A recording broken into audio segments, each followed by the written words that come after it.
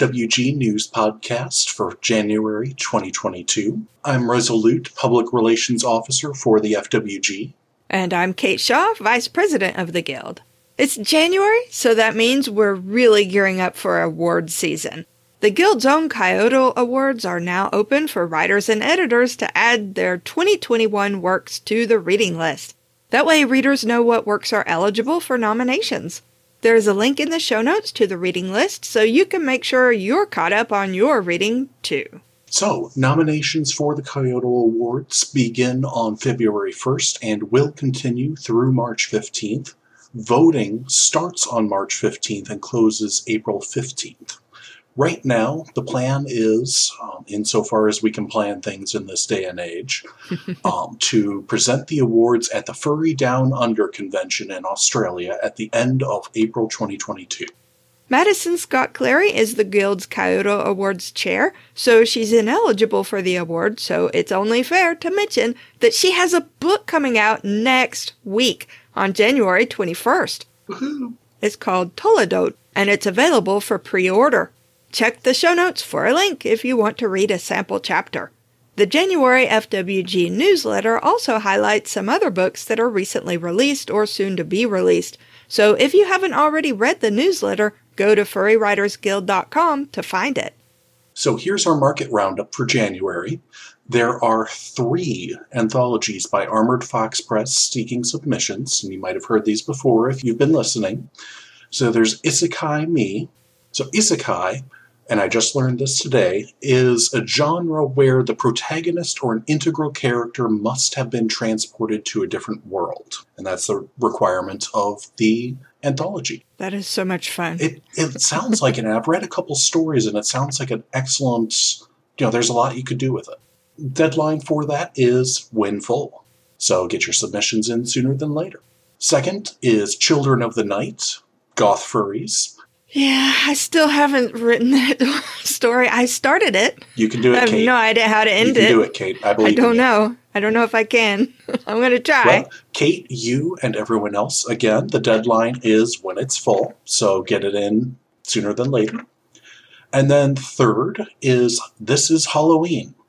The story can be any genre, but the theme must be, in case you haven't guessed it already, Halloween. The deadline, hold for suspense, when full. That one sounds fun too. Oh my gosh. It does. Then we have Omer by Red Ferret Press. Deadline is ongoing with various themes. They have kind of a cyclical open and close with different themes throughout the year. So keep an eye on them. And then, last but not least, there is Zooscape for fantastic furry fiction. They just opened for submissions, and they are at SFWA rates, 8 cents per word. That's really great. Very, very fantastic. Always good to see that with publications. So give them, even if you don't write or if you just want to read it, give them some views, give them some love. As always, you can view our Furry Writers Market on the FWG website for more details and to keep up to date on open markets. Okay, now we all have to start writing a lot of stories because those sound like some fantastic anthologies and markets that are open now. They do.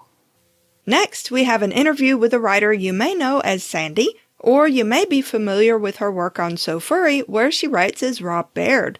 I've been following her work for a while. I love her work. So definitely recommend checking it out.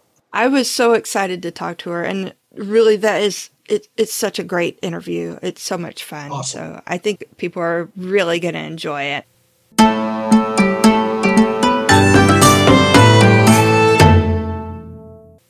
Welcome to the FWG News Podcast, and thanks for joining us. No, thanks for having me. You've been an active So Furry writer for a long time and are familiar with how reader engagement changes from year to year. There's a cynical saying that furries just don't read very much. Is there any truth to that claim, do you think? No, I definitely don't think there's a whole lot of truth to that claim. And that's something that I think is interesting because it's in some ways sort of the opposite. We've become sort of spoiled for choice. The writing there's a lot more writing. There are a lot more anthologies that exist. There are a lot more people that are sort of self-publishing, people who are active on Patreon, people who are active on Smashwords. If we look at So Furry's engagement, if you look at the numbers, if you look at the number of submissions, basically tracks the same as all of the other furry sites. So it's been going up year on year. So there definitely has not been a decrease in the number of submissions. What there has been is an increase in the number of authors, which means that there are more people creating things. And I think what people may perceive as a lack of readership is almost liable to be, I think, more a compartmentalization. You find the people who write what you like, you find the groups that write what you like, and those are sort of what you follow. And so I think particularly on SoFurry, just because it's a site that's very heavily driven by metadata and by the use of tags, there is, I think it does come down partly to can you find your niche? Can you find the readers who are interested in what you have to produce? Can you maintain a kind of consistent output? Because there is, as I said, the number of stories has increased. And one thing that I think is interesting as well is that for a long time, I mean, when I was starting out in the fandom in the late 90s, early 2000s, there was a sense that furry writing was sort of at the bottom of the bottom of the stack. It was the thing that got the least amount of respect. And it was also true on SoFurry, which started out as an adult writing website. That was sort of where people went for that sort of thing. But if you look at one thing that interested me was I wanted to take a look at the number of it's very hard to judge story quality, right? There's not a good way to do that objectively. But if you look at the Flesch-Kincaid reading score, or if you look at the number of spelling errors, or you look at the sentence length, all of those have trended up over time. I think writing has become more complex. It's become it's sort of tracked with what we see elsewhere. And I think that has positives and negatives. I think as a reader, it's good because it's definitely a reader's market. As a writer, it can be tough because it's harder to get noticed just by being the only person who's writing something, or by being, the high quality, the person who writes high quality fiction who is also furry. So what's your advice to a newer writer who's trying to gain a readership on SoFurry or really anywhere? There are practical terms. There are times of year that people are more active reading. Obviously, furry skews young, so when people aren't in school, when people are over the holidays, people are reading more. I would say tagging aggressively, I would say, is good, and that works both ways. Both because you then make it easier for people to find your work, and you make it easier for people who won't enjoy your work to avoid it, to not engage with it, because that's part of it too. So we see, if we look at the numbers, if we look at on SoFurry at least, there is a correlation between the number of views and the number of reader engagement. So people who favorite a story, people who comment on a story, and the number of tags. Just because that's really kind of where discoverability comes from. The other thing, and this one is harder, is output. Being able to write consistently helps, and of course, I think also this becomes a branding exercise. And this is something that I think, it's important for writers to be able to cultivate, generally speaking, but it's true on SoFurry as well, or any site where people comment and, you should respond to them. You should be active with your readers. You should be not necessarily approachable in the sense of kind of cultivating these, I don't know, you hear a lot of talk about parasocial relationships, not necessarily that, but definitely having a sense of self, because that's something that I think we've seen outside of furry as well in fan fiction, say, that's become popular, or writers who have kind of broken out on Smashwords or on Kindle. A lot of that comes from, successful fan fiction writers, comes not just from the quality of the writing, but also from the ability to drive a conversation with their readership, or to get people talking about the work. Yeah, I've noticed that I tend to engage more with other writers if I know them a little bit, like on Twitter or whatever. So that's really good advice. I hadn't really sort of put that together, and that's kind of sad. Well, and furry writing is it's pretty well. So it used to be that I would have said it was not necessarily cliquish, but definitely that everybody knew everybody else. There was there weren't that many writers. These days, I really I look at the guild, and I look at if I look at the guild Telegram chat. These are not. I don't know everybody. I think there's a lot of new blood, which is good, and also a lot of it is it's young, which I think is also good. I've always had that question.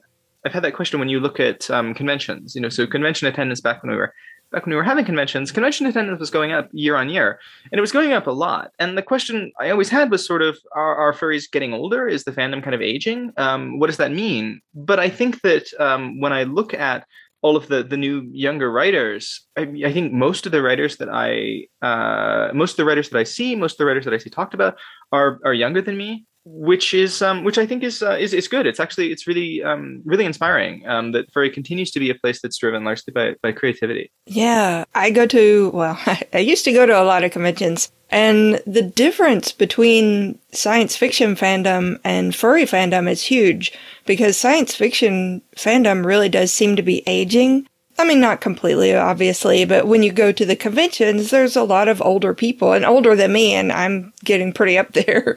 But the furry conventions and just furry writing in general, it feels very young and vibrant. Yeah, I think it is, and I think so. There was I think the last big convention was Midwest Fur Fest in December, and that was one where a lot of the people that I would normally expect to go, and a lot of the writers that I would normally expect to go, didn't. And, it's kind of extrapolating from small numbers, but at the same time, the convention was, I think, its second largest ever. It was something like 85 or 800 or 9,000 people attended. So obviously, this is a lot of people who it's their first convention. And the faces that I didn't really see a lot of familiar faces in the writing panels, the panels that I was on the writing track. It was a lot of new people, and so I think that's good. It's good that furry continues to draw new to draw new people in. That it continues to be a place where people feel like they can express themselves. I think probably we're the best subgenre. Let's say it that way. Just because we are so all encompassing. No, I mean, for what it's worth, I think you're right. In a past life, I used to also work on surveys of the furry fandom, and one of the surveys the survey that I wrote, I asked people, are you a writer? Are you an artist? Are you a musician? And how often do you do it? And I think the number of people who said never to all of those things, I want to say it was something like 3%, 5%. Something like, well over 90% of the fandom was creatively engaged with it in some way. They were making art, they were writing, they were doing, running furry role-playing games and DMing for them or things like that. And I think that's actually, again, I think that's really cool. I don't know that there are, I have a lot of time for cosplayers and for people who are active in other fandoms. But furry is being largely self-created and being largely creative, I think really does set it apart. And I think it does, I would agree. I think it sets it apart in an interesting and an inspirational way. It's also, I think, true that, I do the interviews on SoFurry. We do creative spotlights. I kind of brought those back, and I've tried to trade off between interviewing people who are well known, who are popular, and people who are either new or people who are not as well read, but I think have interesting stories to tell, interesting perspectives. And so it's nice to me that that the Guild is also doing that, for example, and that there are people who really seem to be, or some, like the Voice of Dog, the story podcast, really is very internally focused. It's very focused on boosting this community purely as a community, and I think that's actually also unique and really cool. Yeah, I love Voice of Dog. One of the things I did notice, you sent me a link to a really interesting an article that you'd written on SoFurry a couple of months ago about just the readership in general and the trends. And I did notice there was a decline in reader engagement lately. And I know you addressed it in the article. Is there anything you sort of are interested in talking about that here? Or yeah, so I think and it's discussed a little bit. There was some discussion about that in the forum thread. Definitely, at the same time as site activity, generally speaking, has gone up. The number of people who are creating things has gone up. The number of submissions has gone up. At the same time, the number of comments in particular has decreased. And the number of comments are being made by fewer people. So some of that, I think, probably is just a SoFurry thing. Speaking, on the one hand, from the perspective of being SoFurry staff, but also not speaking for the site, I think that's something that we want to look at going forward. So we're working on a redesign of the site. The site does look kind of dated at this point. It went through its last redesign about 10 years ago. And I think part of that, a thing that I have wanted to prioritize is really making it clearer for creators what their engagement looks like, where that traffic is coming from, how people are engaging with it, but also looking at ways to incentivize getting that conversation started, making it easier for people to comment, making it easier to reply to comments, because that was something that came up in the discussion, was people comment and then they don't get a response to that. That sort of feels like a one-way street, and I do think that for being a somewhat niche and somewhat intimate fandom, probably people do expect more actual engagement. They do expect at least an acknowledgement that they are reading, that they're engaging with the piece. So I think that is some of it. Some of it is just so free. Some of it's the design of the site. Some of it is people just for whatever reason, the commenting group of people has moved on. But some of it also is, there are just so many more things to be reading, that the number of people who are active and who would be active commenters are spread across a much wider pool of stories. We're all spoiled for choice these days. We definitely are. And it was true. Like I go back and look at, go back and look at the stories that I remember when I was reading furry fiction from inside the fandom in the late 90s and the early 2000s, and I go back and look at it, and it was what got me writing, but it is nowhere near as nuanced. It doesn't come from the same breadth of perspectives and same topics that people are writing about today, and or writing from today. I don't think a writer like Madison Scott Clary, who has done a lot of really interesting transgressive fiction, I don't really think that she would have, that the furry fandom in the 90s really would have produced something like that. And so now we have visual novels and interactive fiction, and people who are really, I think, pushing the medium and also bringing new perspectives to it. I was talking with somebody the other day about the kind of classic furry stories that I remember, the kind of genetically uplifted animals, or the magical transformation that pits humans versus anthropomorphic animals. And you just don't see that these days, like the same very trope focused stories, the same way that, the same way that science fiction is not just rocket ships going to the stars. There is just a huge breadth of kinds of content, kinds of stories that are being told. So I think it really has changed for the better. Yeah, absolutely. So, well, just to bring it back to you a little bit, because I really haven't even asked you about yourself. Do you have any projects in the works right now yourself? I know you do a lot of writing on SoFurry and elsewhere. What have you got going on right now?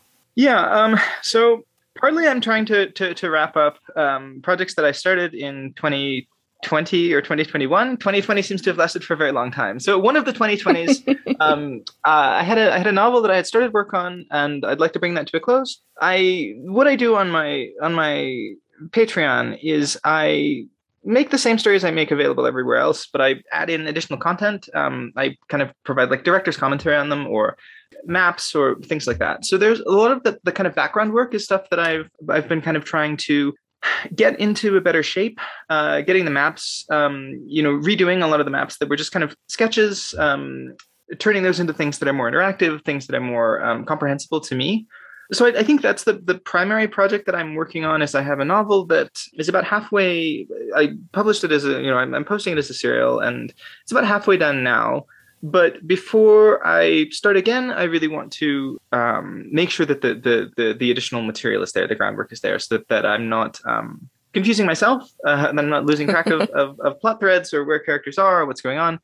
But yeah, I think that's the biggest project that I have at the moment. I write in a few different universes, and I tried to towards the end of 2021, I just sort of realized that there were some that I had neglected for that year, and so I kind of wanted to add some more, to tell some more stories in those settings, and that's something that I would like to do in 2021 or 2022, I guess.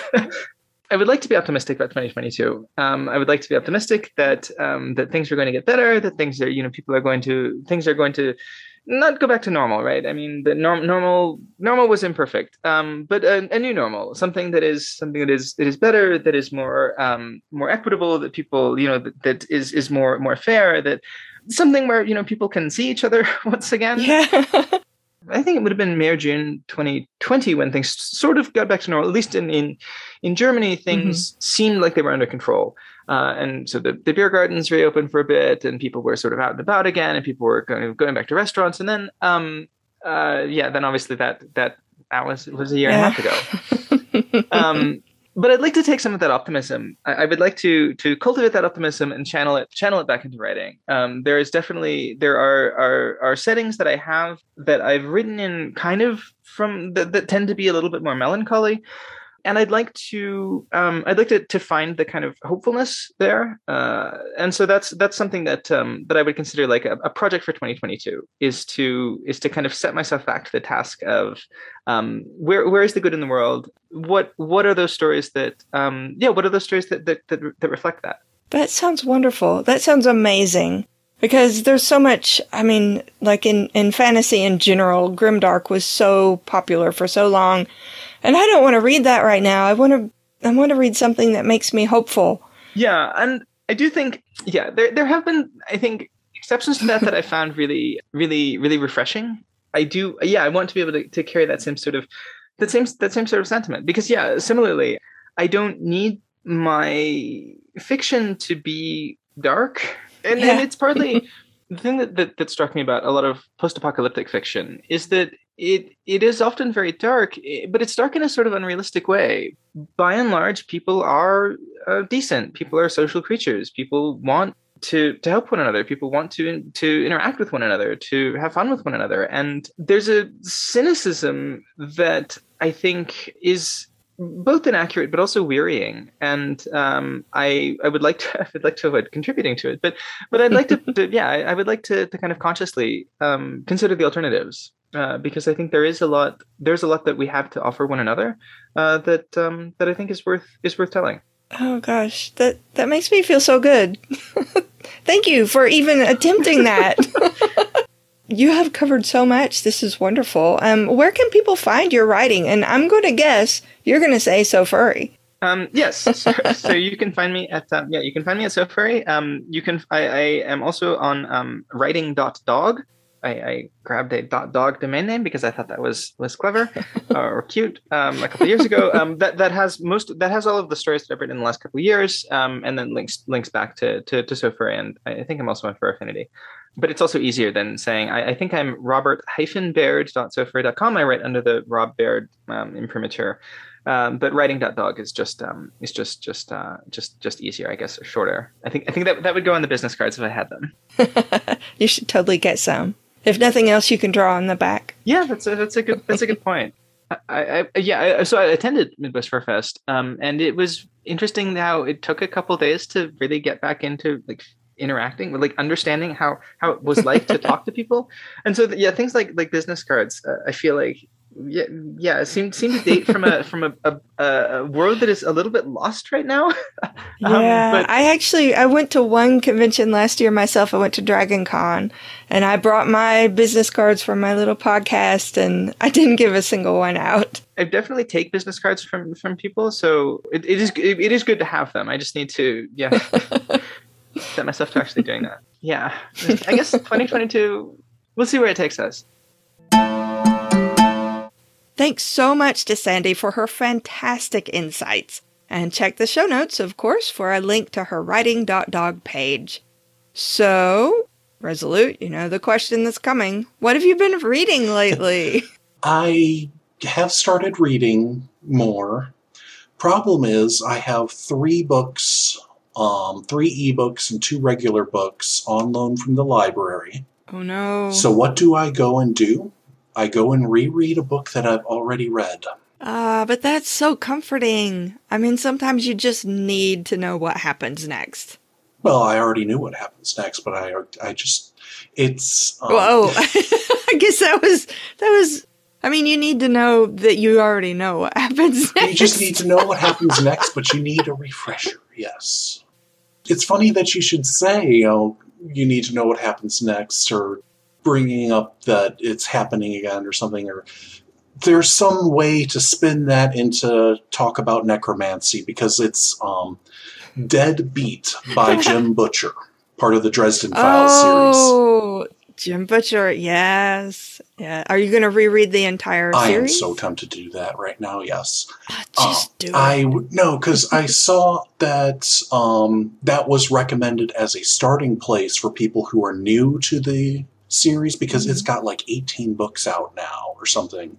Yeah, I have only read the first ones. I really need to catch up. Yeah, the first ones were fairly decent, but he, self-admits that they were when he least had idea how to write a story. The funny story about him, about Jim Butcher, is he started it as he was frustrated with his writing teacher in creative writing class. Oh. And so he did everything completely like cliche, like he's just I forget what the term is, but basically just, throwing out formulaic novels. And so he wrote it just completely cliche, by the beat, formulaic. And the teacher was like, oh, I love it. Where's the rest? And that was his first book of the Dresden Files series, which, as mentioned, has gone up to like 18 books or so now. So he's still working on the rest. The joke then is he had the last laugh because she meant, oh, where's the rest of the book? He comes back with a 20-plus book series layout with a epic trilogy finale. Oh my gosh. Which is absolutely something that I would do. So I just can't knock that. That's amazing. The beginning books struggle a bit with a bit of, aforementioned writing quality, getting started, can't really fault a novelist there. And then a bit of misogyny on the character's part. But that is very much explained as he was raised kind of old-fashioned values. Kind of like he's like, oh, I would never hit a girl. And he's dealing with, magic. He's dealing with the supernatural underbelly. That comes back to bite him again and again until it is quite literally beaten out of him. So if you're put off by that, don't worry. It gets better. It gets worse before it gets better, but for him, not for us. Well, that's what we want to read about, is somebody else having a really bad day, but a lot more interesting than our bad day. Yes. Yeah, he has a bad day, but he gets to throw around fireballs, so. It's never a bad day if you get to throw a fireball. I forget which book it is in the series, but it also has one of my top favorites first lines in a book. The building was on fire, and it wasn't my fault. That is good. Now maybe I have to reread the whole series. Well, I can at least attest that Deadbeat is a pretty good start. I mean, you're still getting quite a bit of, oh, this happened in a previous book, oh, this happened in a previous book, but it's fairly well explained. Well, I'll just put that on my reading list. Go ahead, ask me what I've been reading. What have you been reading, Kate? Nothing. I have not been reading. What I have been doing, and this is really unlike me, I've been watching movies. I don't really watch TV. I don't have cable. Same. I don't have TV. I have a TV, but it's only hooked up to a Blu-ray player. So I don't even watch movies that much, and I have maybe 24 movies on DVD and Blu-ray, but I just, at the beginning of the year, I didn't want to do anything but watch movies, so. Fair. Yeah, and mostly what I want to watch is Spirited Away over and over and over and over and over, because I'm in that kind of mood. The part with the train and the rain and the water and the music. And, you haven't seen it? Oh my gosh. It is beautiful and is not what you would probably expect. Oh, it's absolutely on my list to watch, but... Yeah, it's just a gorgeous movie. It's probably my favorite movie, and that includes all the Star Wars movies, which I really like. Yeah, so Spirited Away, definitely recommend. So I haven't really read anything. I have like 6 books on my nightstand with bookmarks in them. Does that count? Sure. Okay, good. I did finally, after 2.5 years, post a story on my SoFurry. Oh my gosh, congratulations! Thank you. Did you remember to put tags in? Yes, I did. Okay, good. I may have gone a bit overboard with the tagging even. No, it's not possible. Seriously. Yeah. I like Sandy tags. said so. put the tags in. No, yeah, it's just a fantasy. It's about a pair of mages who are, kind of a traveling companions. They are helping a village cure a blight on their crops. Ooh, the main character is kind of a dragon girl, dragonkin-esque. Not quite fully anthro, but not like human with scales either. I might have to get art of her at some point to just illustrate what the heck she looks like. Then the deuteragonist is a cervine or deer tar. So deer that's centaur. Awesome. And that sounds really fun. Yep. I mean, just going by the setup and the characters, I'm like, I want to read that. So you're going to have to send me the link. I'll put that in the show notes. It is 18 plus. It does have explicit content in it. Oh my gosh. I'll be prepared. So, just be fair warned. The title of it is Centaur for Disease Control. That's the best title I've ever heard in my entire life. That's awesome. I honestly, that is how the plot came about. It's like, all right, I have this title. How do I justify the title? They're curing a disease. I've never tried starting with a title before. Maybe I ought to try that. Honestly, it's more so just I can come up with a bajillion story ideas, but titling the stories is such a pain. It really is. But I stumbled upon the secret, for me at least, is puns. Why am I not surprised? A huge surprise to anyone who knows me, I know. But it does. It helps me come up with the title, and in this case, and then a couple others, the story to go with it. Oh, that's a great one. Thank you. I'm trying not to let it run away with me because I have a second part in the works, and I'm trying not to let it have part 3, 4, 5, and onwards. Well, you might have a novel. It'll be the Centaur of Attention. For more information about what's going on in the Guild and the larger furry community, or for information about joining the Guild, visit our website at furrywritersguild.com. You can find furry market listings, links to our Discord and other social media, and the forums, which are open to everyone. Thanks for listening to the FWG News podcast. Until next time, if you're looking for a sign to start writing, this is it.